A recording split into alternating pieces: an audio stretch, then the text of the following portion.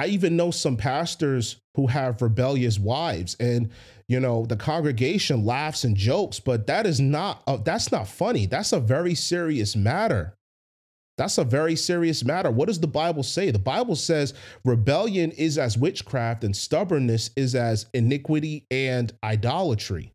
It's a very, very serious matter when a wife rebels against her husband.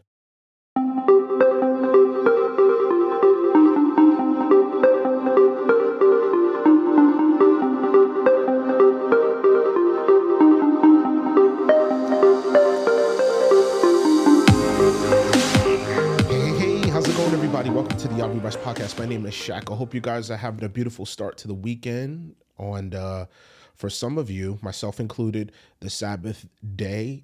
Today is a day that the Lord has made, and we will rejoice and be glad in it. Amen. I wanted to come on and talk about the role of a woman in the kingdom. This topic has been on my mind for a number of months.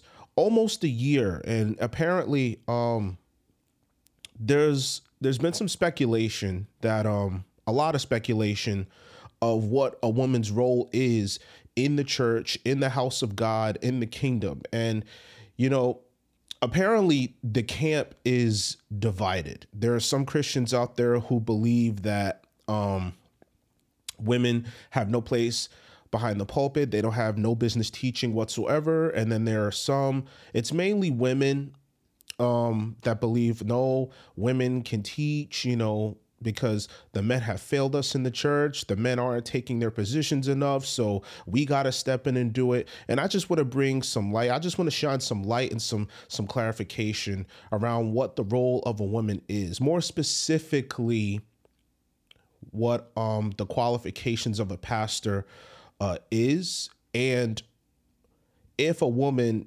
whether or not plays a role in that. But before I get into that, I want to say a quick prayer. Father God, in your mighty and holy name, Lord Jesus, we thank you for his blood. And I plead the blood of Jesus over this microphone. I plead the blood of Jesus of all those who are within the sound of my voice.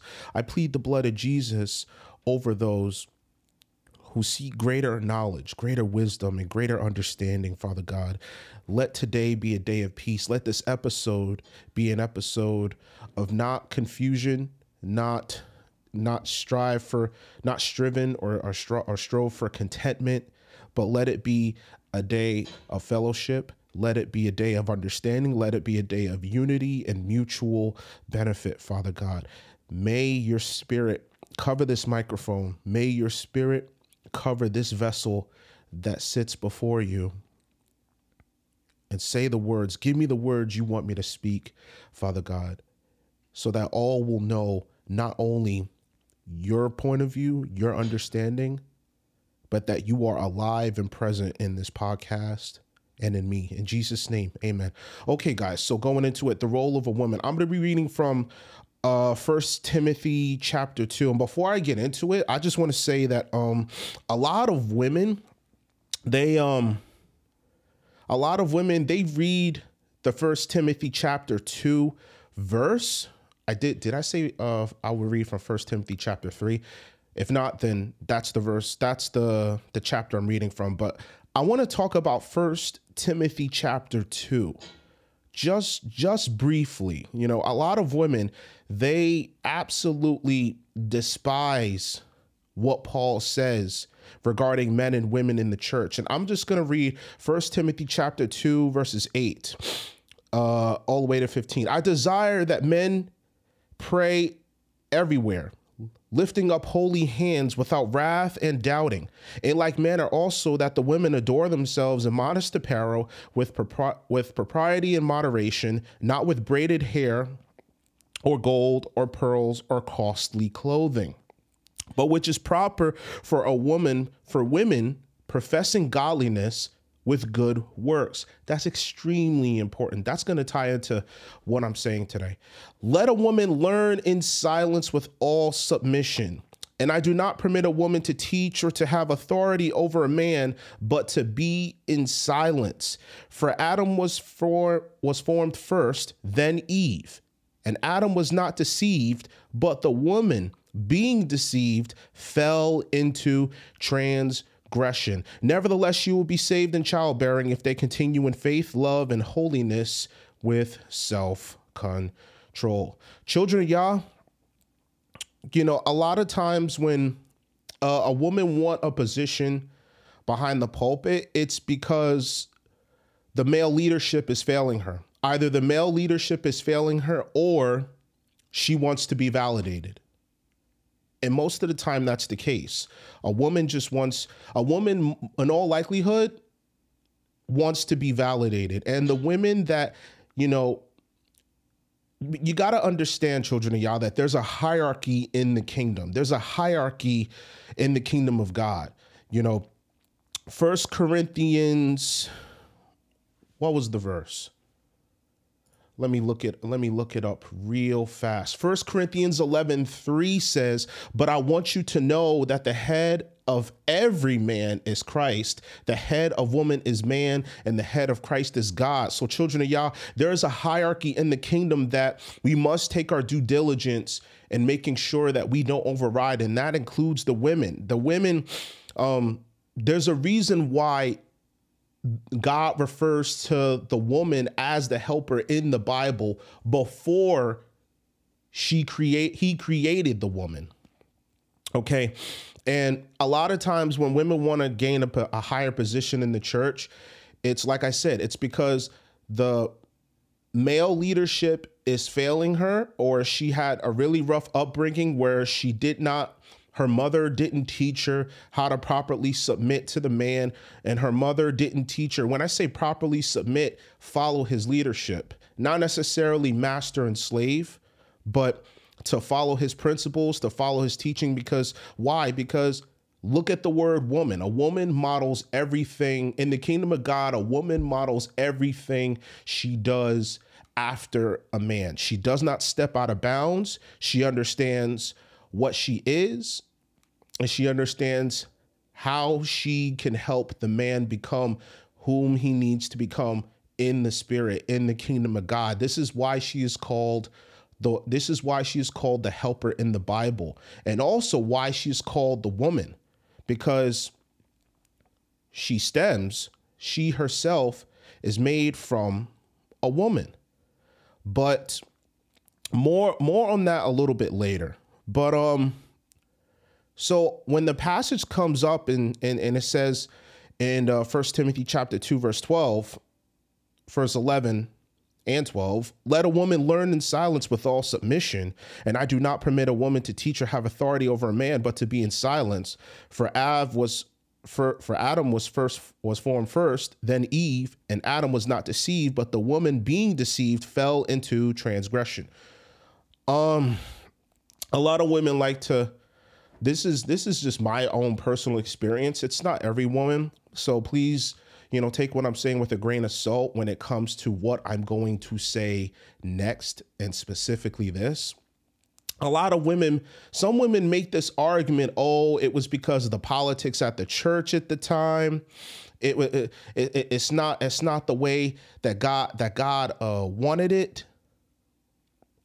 But what does the Bible say? What is the reason why Paul is saying the women should not be behind the pulpit? What is the reason for that? The reason is not because of the politics that was going on in the church at the time. The reason was for what happened in the Garden of Eden. That's the reason.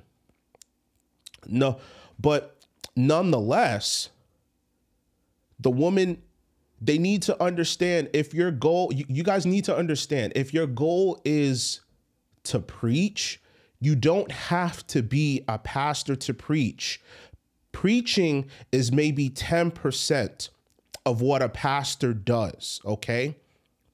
And how do we know this? How do we know you don't necessarily need to be a pastor or a reverend or anything like that to preach? How do you know you don't need to be a bishop to preach? Why? Because Ezekiel was a prophet and God told him to preach the word. Jeremiah was a prophet and God told him to preach the word. Isaiah was a prophet and God told him to preach. The woman at the well was an evangelist And Jesus told her to preach the word, to preach the good news to the people of Samaria, so that she would be the missing link between Jesus and Samaria. Phoebe was a minister. Priscilla was a minister, and she preached. She preached to, in Ephesians, she preached to Apollos in the presence of her husband. Because her husband, Aquila. And Apollos only knew the Gospel of John. And Priscilla and her husband dedicated their teaching, their knowledge, to helping Apollos grow more in the scriptures. So you don't necessarily need to be a pastor to preach. That's not what a pastor does. Now, what exactly does a pastor do? What is a pastor responsible for? Let's turn to 1 Timothy chapter 3, the qualifications of overseers. And I'm going to read from verse 1 all the way to verse 7. This is a faithful saying. If a man desires the position of a bishop, he desires a good work.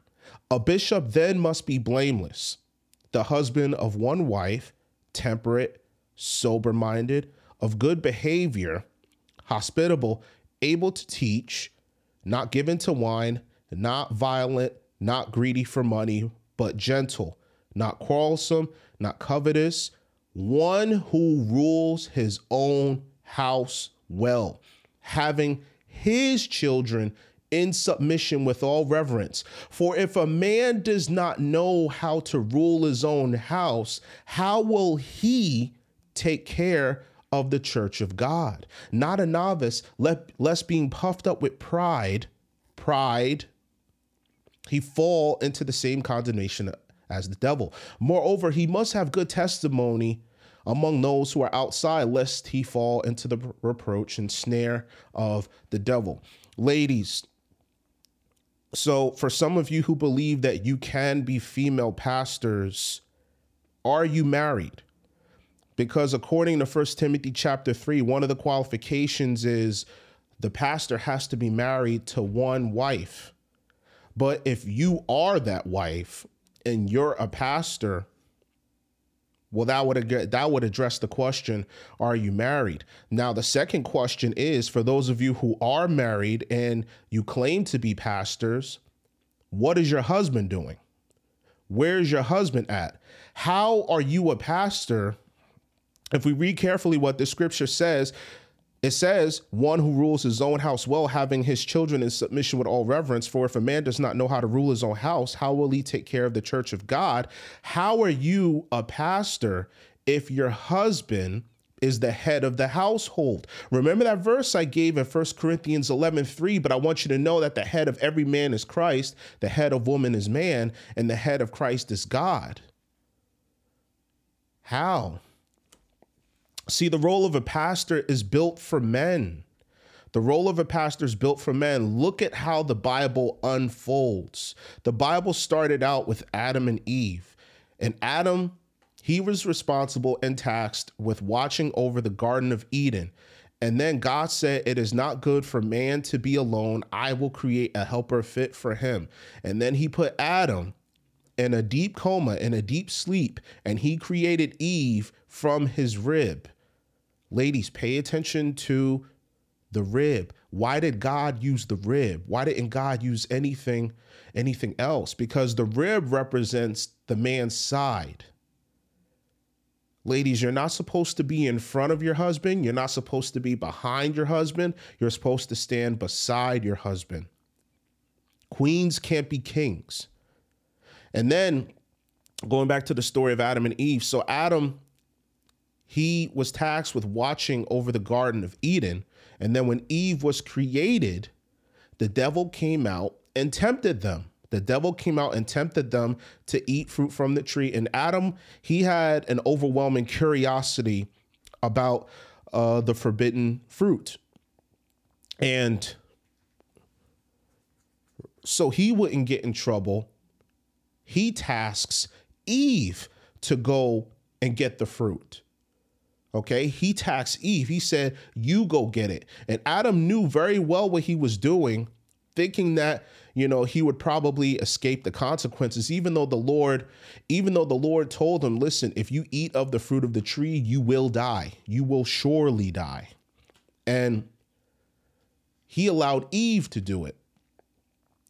And then what was the first thing that God told Adam after he was finished dealing with Eve? Let's look at Genesis chapter 3, verse 17. Then to Adam, he said, because you have heeded the voice of your wife, because you have heeded, you have listened, you have considered, you have followed the voice of your wife, and you have eaten from the tree which I commanded you, saying, you shall not eat of it. Cursed is the ground for your sake, and toil you shall eat of it all the days of your life. And then we know the rest of the story. So God punished Adam for allowing his woman to take the lead. And some of you are sitting there saying, okay, but what does that have to do with being a pastor? It's the same hierarchy, the same rule, the same order. Even when you look in the Old Testament and the New Testament, nowhere did they appoint, nowhere in the Old Testament, nowhere did Moses did not appoint a woman to be one of the heads over the children of Israel. Nowhere. Of course, they had Miriam, but Miriam was a prophetess, and a prophetess is not a leader. A prophetess is not a commander. A prophetess is a messenger of God, and her responsibility is to deliver and preach and speak God's spoken word over the people, God's judgment, that is, over the people. That is exactly what a prophet and a prophetess does. Okay, going into Deborah, the prophetess. Oh, people say, "Oh, wasn't Deborah a judge?" Children of y'all, let me ask you guys something. What was it that the prophets of old in the Old Testament did? Why were the prophets in the Old Testament so greatly feared? Samuel was feared by the people. Jonah was feared by the people of Nineveh. Why were they so greatly feared? Because the prophets brought mass judgment. The children of Israel, they weren't doing what they were supposed to be doing, okay? And the penalty for their sins was death. So when the word of God was spoken by way of the prophets over them, they feared that judgment. They feared that judgment. See, Jesus didn't come down from heaven yet. Jesus didn't die on the cross yet. So the atonement for the sins was much more harsh. It was much more harsh and it was much more intense. You had to take all of the fault yourself. If you committed that crime, you were deserving of death and you would be stoned. Okay, so when it comes to Deborah, and along with the old prophets of the Bible, they were judges. They were judges by way of their prophetic words onto the children of Israel. That's what it means to be a judge. And even if you look at Judges chapter 4, that's what it says. Now, Deborah, a prophetess, I'm reading Judges chapter 4, verse 4. Now, Deborah, a prophetess, the wife of Lapidoth, was judging Israel at the time, and she would sit under the palm tree of Deborah between Ramah and Bethel in the mountains of Ephraim. And the children of Israel came up to her for judgment. Then she sent and called for Barak, the son of Abinoam, and Kadesh and Naphtali, I said to him, has not the Lord God of Israel commanded, go and deploy troops at Mount Tabor? Take with you 10,000 men and of the sons of Naphtali and the sons of Zebulun. And against you I will deploy Sisera and the commander of Jabin's army with his chariots and his multitude at the river Kishon. and I will deliver him into your hand. And Barak said to her, if you go with me, then I will go. But if you will not go with me, I will not go. And she said, surely I will go with you. Nevertheless, there will be no glory for you in the journey you are taking, for the Lord will sell Sisera into a hand of the woman. Then Deborah arose and went with Barak to Kadesh. So we see it right here. Deborah was judging Israel at the time. You know, it wasn't the judge that we think of in the courtroom, where it's a woman with a gavel, she's sitting at a bench. No, this is where the people knew where Deborah was, and they went to her concerning something that they did that God did not seek approval of, or he did seek approval of. See, prophets, they don't just bring judgment upon the people, but they also bring prophecies of provision, prophecies of abundance, prophecies of understanding the Lord's will. The Lord wants you to go here. The Lord wants you to do this. The Lord wants you to become that. That is the responsibility of a prophet. They're more or less the middlemen and women of God. And so that's what it means when it says that Deborah judged Israel. Some people like to use Esther. Okay, well, what about Esther? You know, she saved Israel. Yes, she did save Israel, but if you read the story carefully, she had to seek approval. I'm looking for the story right now. She had to seek approval from the king.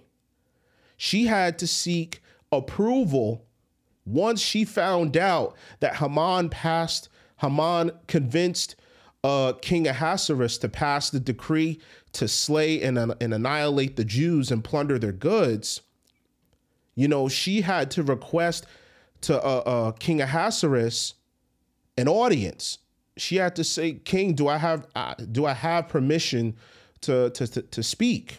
Let me read to you the passage, Esther chapter 7, verse 3. Then Queen Esther answered and said, if I have found favor in your sight, O king, and if it pleases the king, let my life be given me at my petition and my people at my request. So she's basically asking the king for a favor. If it's okay with you, can I ask you a favor? For we have been sold, my people and I, to be destroyed, to be killed, to be annihilated. Had we been sold as a male and female slaves, I would have held my tongue. Although the enemy could never compensate for the king's loss. So King Ahasuerus answered and said to Queen Esther, who is he and where is he who would dare presume in his heart to do such a thing? And Esther said, the adversary and enemy is this wicked Haman. And Haman was terrified, and Haman ended up being killed. The decree got reversed, and Esther was able to save the Jews. So we look here in the very beginning, Esther was very well aware of her authority. She was royalty. She was royalty. But she was very careful not to overstep her bounds.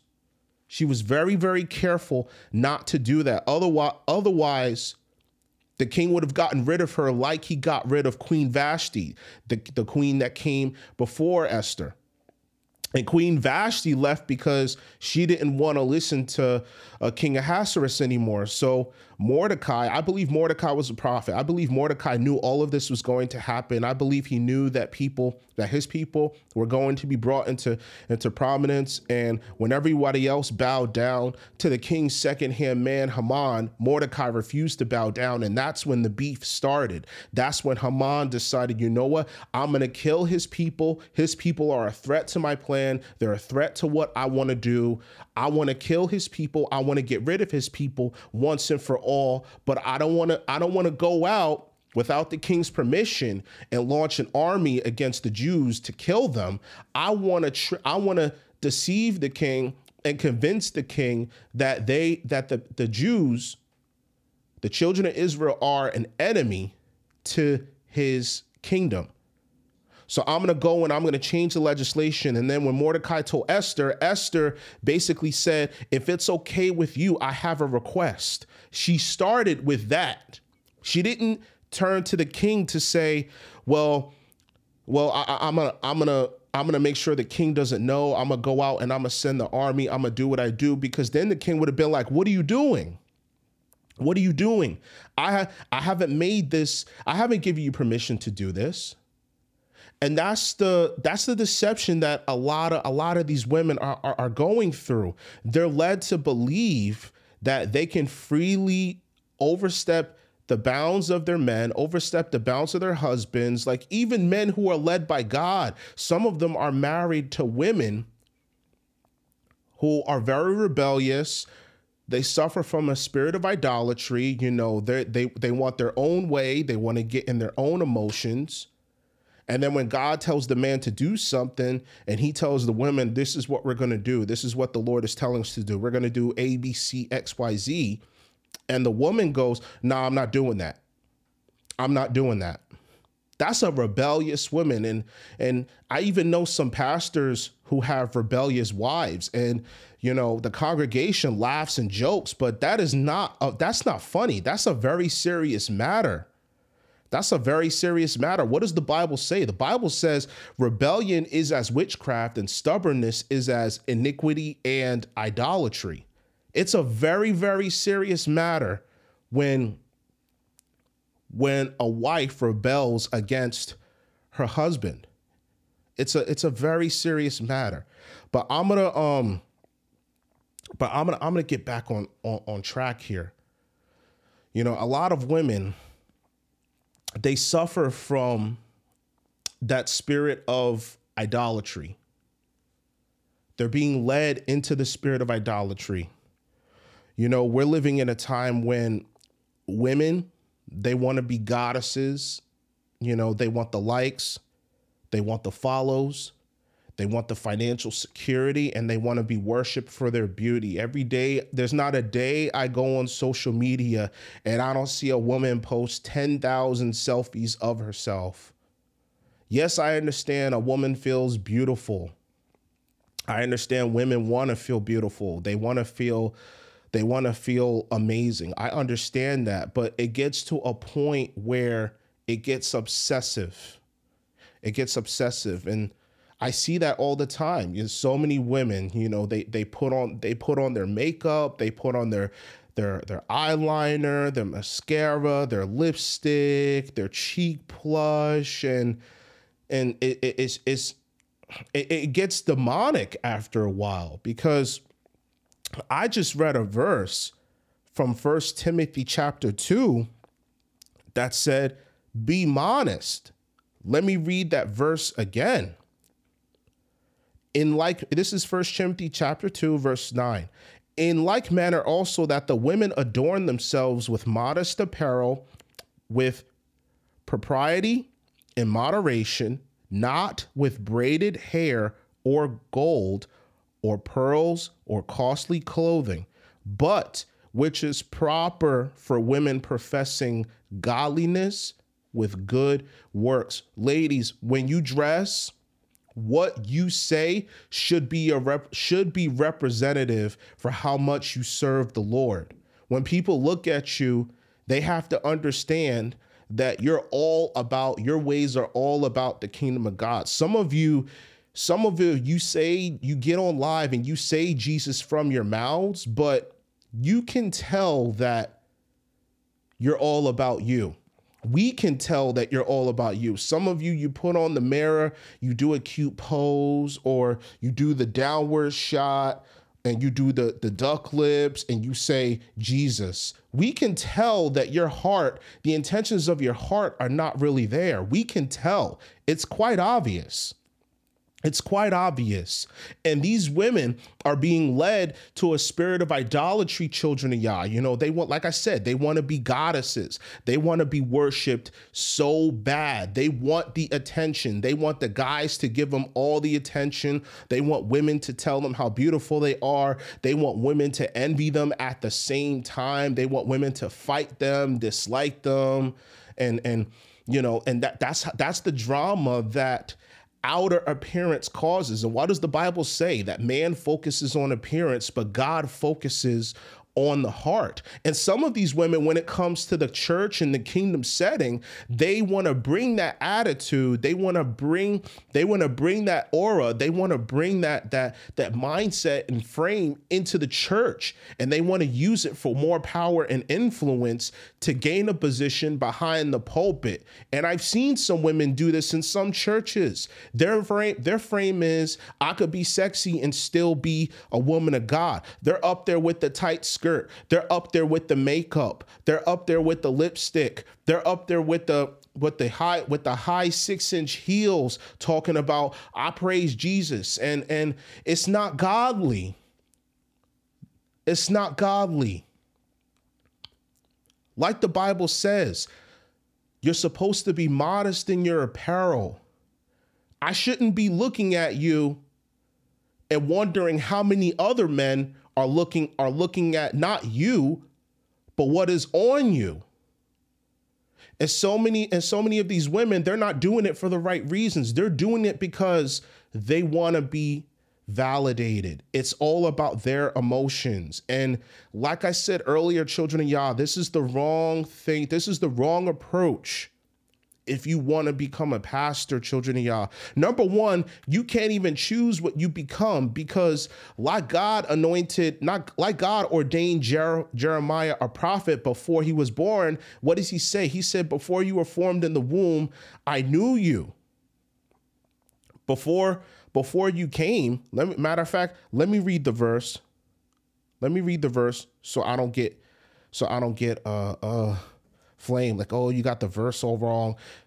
Jeremiah chapter 1, verse 4. Then the word of the Lord came to me saying, before I formed you in the womb, I knew you. Before you were born, I sanctified you. I ordained you a prophet to the nations. So like God chooses who a prophet is before he's born, God will choose who becomes a pastor. God will choose who becomes a minister. God will choose who becomes an apostle. God will choose these things. Ephesians 4:11, and he gave himself some to be apostles, some prophets, some evangelists, and some pastors and teachers or ministers, for the equipping of the saints, for the work of the ministry, for edifying the body of Christ, till we all come to the unity of the faith and of the knowledge of the Son of God, to a perfect man, to the measure of the stature of the fullness of Christ. So the Bible says that the pastor doesn't choose. You can't even choose yourself. The pastor doesn't choose who becomes an evangelist. The pastor doesn't choose who becomes a prophet. The pastor doesn't choose who becomes an apostle. The pastor doesn't choose who becomes an evangelist. The pastor doesn't choose who becomes a minister. And if the pastor can't choose, you can't choose. Why? Because Ephesians 4:11 says that God himself gave some to be apostles, ministers, pastors, apostles, ministers, evangelists, pastors, and prophets. So what it really comes down to is you have to seek and pray to the Lord, ladies, about what it is that he wants you to do, because like I said, your position in the kingdom does not change. Well, I haven't said this before. I'm going to say it now. Your position in the kingdom does not change because you're mad. There is no, well, my man isn't doing what he's supposed to be doing, so I'm going to take control. I'm going to take charge. And I understand you're frustrated, but like I said, your assignment does not change because you're mad. That is why you're called the helpmate. A woman's role in the kingdom is to help a man become everything that the man needs to be for God. That is the role of a woman. That is the role of a woman. Let's read 1 Corinthians chapter 11. I'm going to go back to chapter 11. Let's read 1 Corinthians chapter 11. verse 7. For a man indeed ought to not cover his head, since he is the image and the glory of God. But woman is the glory of man. For man is not from woman, but woman from man. This is why a woman is called a woman. She comes from the womb of a man. Not all men, not all women, obviously. I'm speaking in the context of Adam and Eve, and that's the context that this is talking about. The woman comes from the rib of man. That is the proper context. Nor was the man created for the woman, but woman for the man. So that backs up what I'm saying.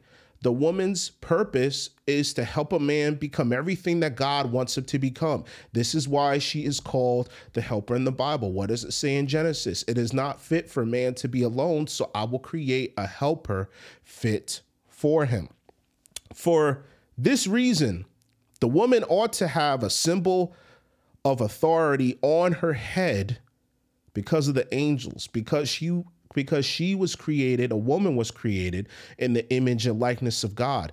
Nevertheless, neither is man independent of woman, nor woman independent of man in the Lord. So for those of you ladies that say, I don't need no man, man ain't nothing, all they want to do is cheat and do the wrong thing, you can have a family and you can walk away and leave the woman stuck with the kids and this, that, and the third. A man ain't nothing, man. No. The Bible says that men and women need each other. And so that attitude stems from a spirit of torment, a spirit of infirmity, a spirit of pride. And it's not necessarily something, sometimes it is, sometimes it's not, but it's not necessarily something that starts because of them. Sometimes it's inherited from the family that came before them. I mean, think about it. Is it really a coincidence that you could see one family and it's nothing but women and their children and the fathers are nowhere to be found? You think it's really a coincidence that the women have attitude problems? You think it's really a coincidence that the men are womenizers and they cheat and they leave and they don't want to bear responsibility? That's a generational curse inherited for one season, one family after another. For as a woman came from man, even so man's comes through the women, but all things are from God. So for those of you who are sitting there saying that, like your God is a misogynist as well as a murderer. Oh, God don't care about the women. Women, we just got to obey and bow down to the men. Yes, you have to obey your wives. You have to obey the men that come before you, because as you submit, you get blessed because of it. There's an order in the kingdom that cannot be overwritten. There's an order. There's an order. 1 Peter chapter 3, verse 1. Wives, likewise, be submissive to your own husbands, that even if some do not obey the word, they without a word may be won by the conduct of their wives, when they observe your chaste conduct accompanied by fear of the Lord, that is. Do not let your adornment be merely outward, arranging of the hair, wearing of gold, or putting on fine apparel. Rather, let it be the hidden person of the heart, with the incorruptible beauty of a gentle and quiet spirit, which is very precious in the sight of God. For in this manner, in former times, I like this extra part, the holy women who trusted in God also adorned themselves, being submissive to their own husbands, as Sarah obeyed Abraham, calling him Lord, whose daughters you are if you do good and are not afraid with any terror. But wives, as you obey your husbands, we'll flip it to the 1080 side. to the husbands likewise, dwell with them with understanding, giving honor to the wife as to the weaker vessel, as being heirs together to the thrace of life, that your prayers may not be hindered. So the women want to be loved, the men want to be respected. It's a circle. It's a circle. So when it comes to the role of what a woman should do, a lot of people like to use Proverbs 31 women. A lot of people love to turn to Proverbs 31. Let's learn real quick what the virtuous wife is. I don't have a whole lot of time, but I feel like this is important. I feel like this can help bring deeper perspectives to someone, and I'm gonna go through it as I read it. Proverbs 31, chapter 10, verse 10. The virtuous wife. Who can find a virtuous wife? For her worth is far above rubies. So right off the bat, ladies, if you really want to be blessed by God, you have to become something that your man cannot find anywhere else. This is why the Bible says it's hard to find a virtuous woman. Verse 11, the heart of her husband safely trusts her, so he will have no lack of gain. Ladies, if your husbands are always quiet and you're always arguing, you're always yelling, you're always miserable, you're always making them miserable, and you give them a hard time wherever they go, if you do this, your husband's not going to trust you. Just remember, just because your husband is not openly expressive about what he feels, it doesn't mean he doesn't feel it. You have to check the pulses in your marriage. You have to check the pulses in your situations. And all of this ties very much into a role at the pulpit. Because like we read in 1 Timothy chapter 3, ministry starts at home. Okay? Ministry starts at home. But the heart of her husband safely trusts her, so he will have no lack of gain. When you feel like your man can trust you, when he has your trust, he'll do anything and everything for you. This is the way it works.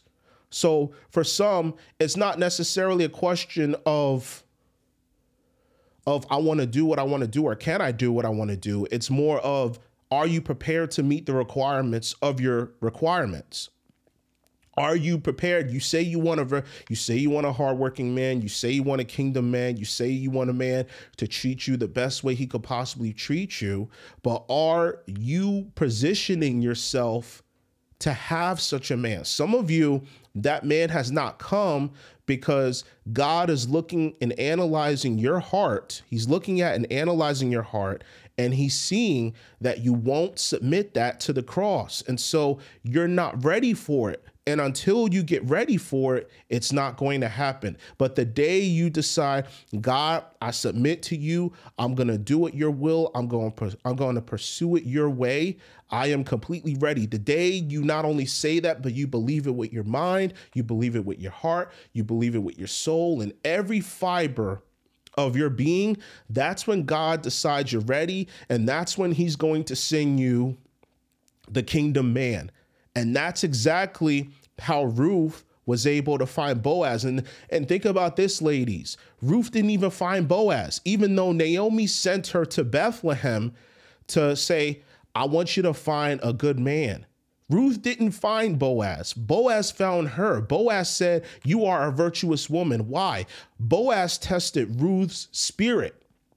Boaz tested Ruth's spirit with the Spirit of God and said, this is the one that I want.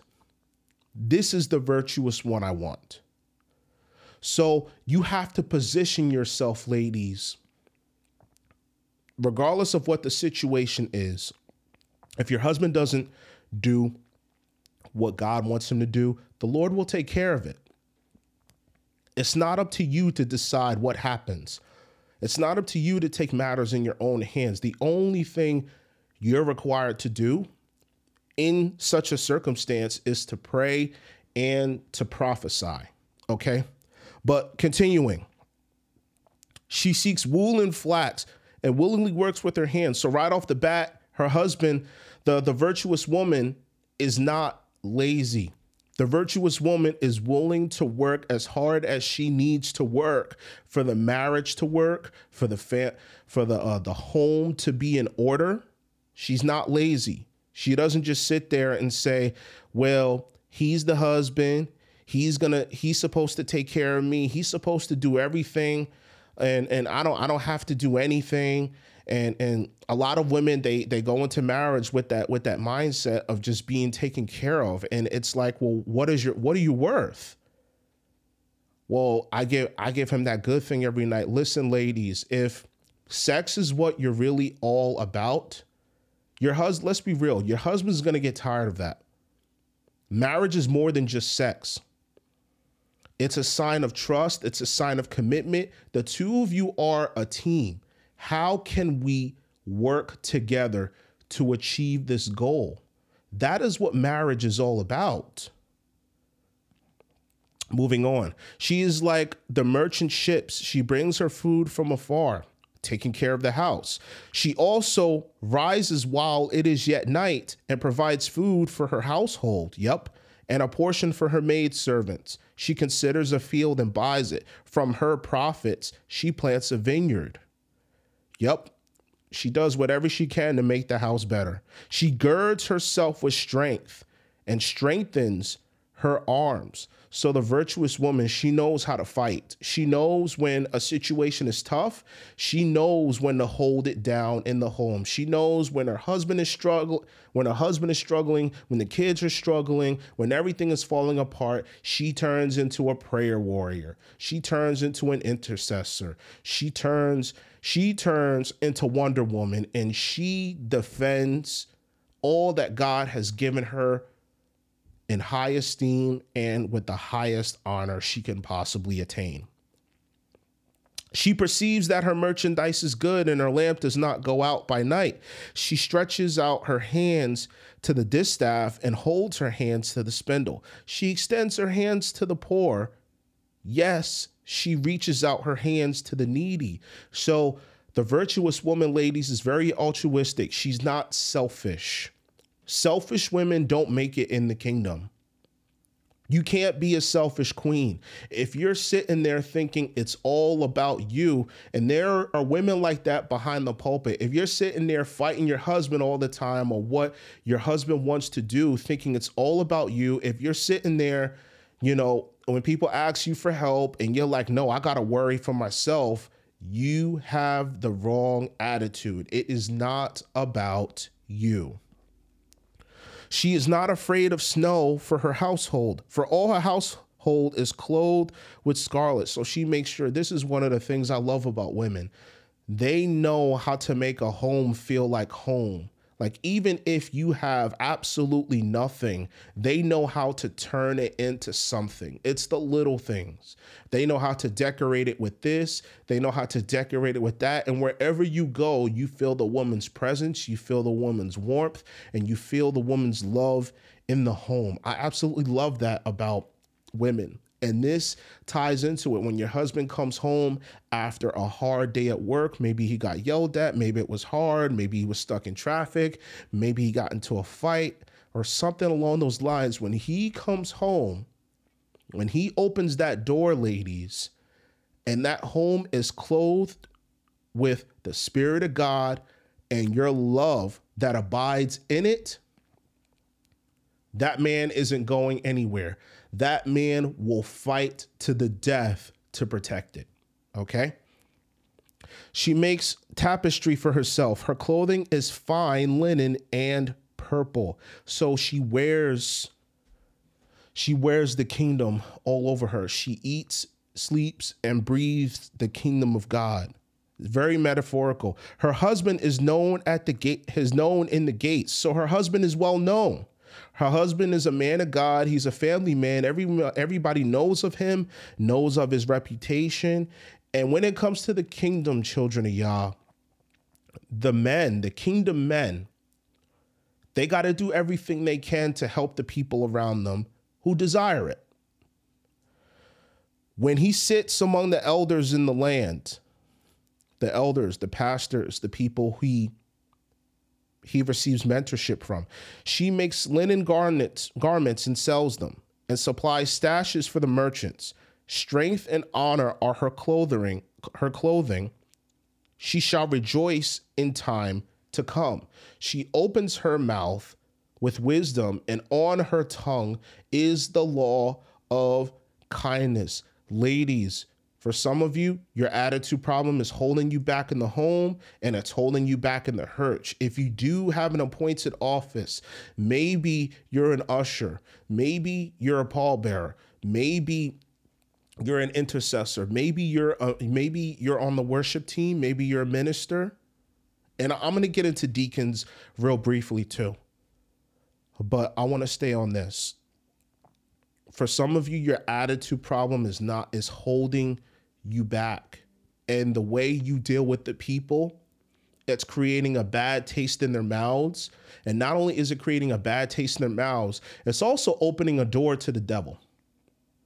It's also opening a door to the devil and allowing him to have access to your soul and poisoning your ministry, your home, your family, your connections. And then people want to disassociate themselves from you. So it's important to have, regardless of what your position is, whether you're a wife, a pastor's wife, whether you're a minister, a prophetess, an evangelist, or an apostle, and I'm going to get into that real briefly too. It's important that you maintain the kindness factor at all times. For some of you, I'm just going to keep it real. For some of you, like to use the excuse of the end of the month. Like, oh, I'm moody. It's just that time of the month. Like, listen, it's your time of the month and you could talk to your husband the way you want to talk to them, but you don't talk to your boss like that at work. When you need that paycheck, when you need to get paid on Friday, you know how to check it at work. And ladies, if you could check, I've heard somebody say this before, if you can check it at work, you can check it at home. On your tongue has to be the law of kindness. And Galatians 5:22-23 says, but the fruit of the Spirit is love, joy, peace, goodness, kindness, gentleness, faithfulness, patience, and self-control. Against such things there is no law. So ladies, if you have the Spirit of God in you, these things are going to be present. These things are going to be present, and they will manifest in your marriage, in your home, wherever you go in your life, one way or another. She watches over the ways of her household and does not eat the bread of idleness. Her children rise up and call her blessed. The kids love mama. The kids love the virtuous woman. Her husband also praises her. The husband absolutely loves waking up next to his virtuous wife. Many daughters have done well, but you excel them all. Charm is deceitful and beauty is passing, but a woman who fears the Lord, she shall be praised. Children of Yah, there is nothing more attractive than a woman who gives everything she has, 1,000%, lock, stock, and barrel towards the kingdom of God. I absolutely love it. But for some of you, you're wondering, okay, well, what about the apostles? What about deacons? Can women be apostles or deacons? Let's turn back to 1 Timothy chapter 3, and I'm going to read from verse 8 all the way to verse 13. Likewise, deacons must be reverent, not double-tongued, not given to much wine, not greedy for money, holding the mystery of the faith with a pure conscience. But let these also first be tested, then let them serve as deacons. So right off the bat, do you love the money more than you love people? Are you into the partying? Are you pure-hearted? These must be tested. The pastor, the overseer, the bishop has to test your spirit with the Spirit and see if these things are in you. But let them serve as deacons let me read that verse over again. But let these also first be tested, then let them serve as deacons, being found blameless. And this is the part that's gonna make some of you ladies mad. And I'm really not trying to make you mad, but this is what the Bible says. Verse 11, likewise, their wives must be reverent, not slanderers, temperate, faithful in all things. Let deacons be the husbands of one wife, ruling their children and their own houses well. For those who have served well as deacons obtain for themselves good standing and great boldness in the faith, which is Christ Jesus. So that tells you right there that deacons, they can't be women. If the Bible says they got to be husbands to wives, the wives cannot be deacons. I don't care what they're doing at your church. It's not biblical. It's not biblical. But what about the apostles? See, here's the thing. The reason why there were no female apostles in the New Testament is because it was very, very important for the new covenant to be formed. And it was very, very important that the new covenant be led by men. It doesn't necessarily mean that apostles can't be men. And let me tell you what the definition of an apostle. So an apostle, for those of you who don't know, they perform the signs and wonders of the Spirit. They perform the miracles of the kingdom of God. They go out casting out devils. They go out healing people. Whatever it is they touch, if someone touches it, they're getting automatically saved. Look at Acts chapter 9 with Paul touching the handkerchief, and then everybody else who touched the handkerchief, they were getting saved. They were getting delivered. Then look at the 7 sons of Sceva. But this is what an apostle does. It was necessary for the establishment of the old covenant and the new covenant alike to both be led by men. The only time Jesus used a woman to expand the kingdom of God when he was on the scene is when he was at the women at the well. The women at the well, the woman in Samaria. He knew she was going to be there. She had 5 husbands. She saw the miracle.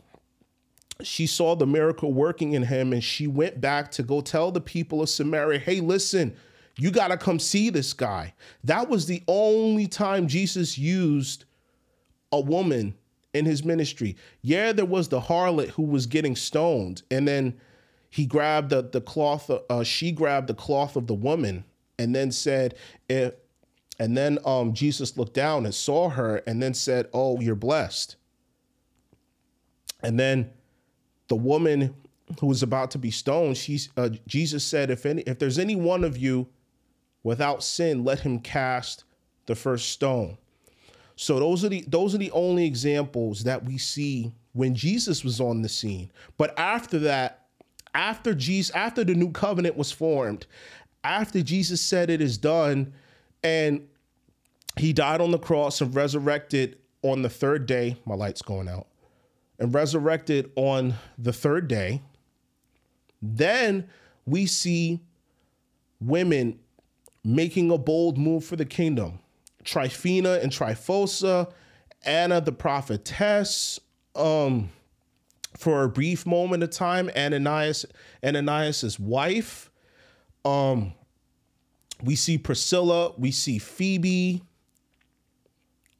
We see a number of different women making bold moves for the kingdom of Christ. And obviously these women were ministers, with the exception of Anna. Obviously these women were ministers.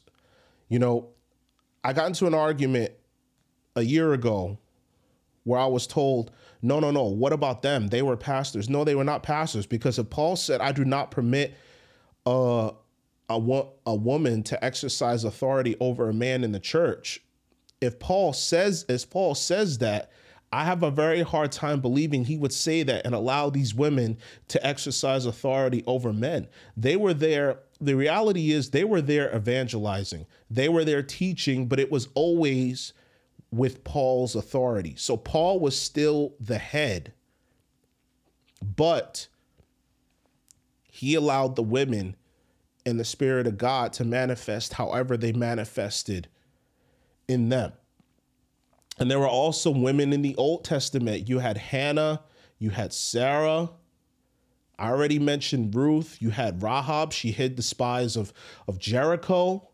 I already mentioned Esther and Deborah.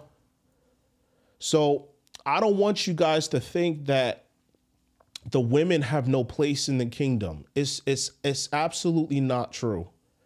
It's not true. It's nonsense. And no. But what about you? Some of you sitting there saying, okay, so what am I supposed to do? You have to, number one, open your mind and your heart to the Spirit. Allow the Spirit to enter you. And number two, you have to understand what the will of the Lord is. What does God want for you specifically in your life? What is your mission? What is your assignment? And you have to be willing to kill your emotions. You have to be willing to kill the spirit of pride, the spirit of idolatry. You have to stop thinking about yourself and having all of your thoughts and your mind and your heart focused on the Lord. This is what it's going to take. Okay? I'm over my time limit. That's all I have for today. I pray that you guys go sow in Jesus' name, go grow in Jesus' name. I'm going to post this video on Facebook.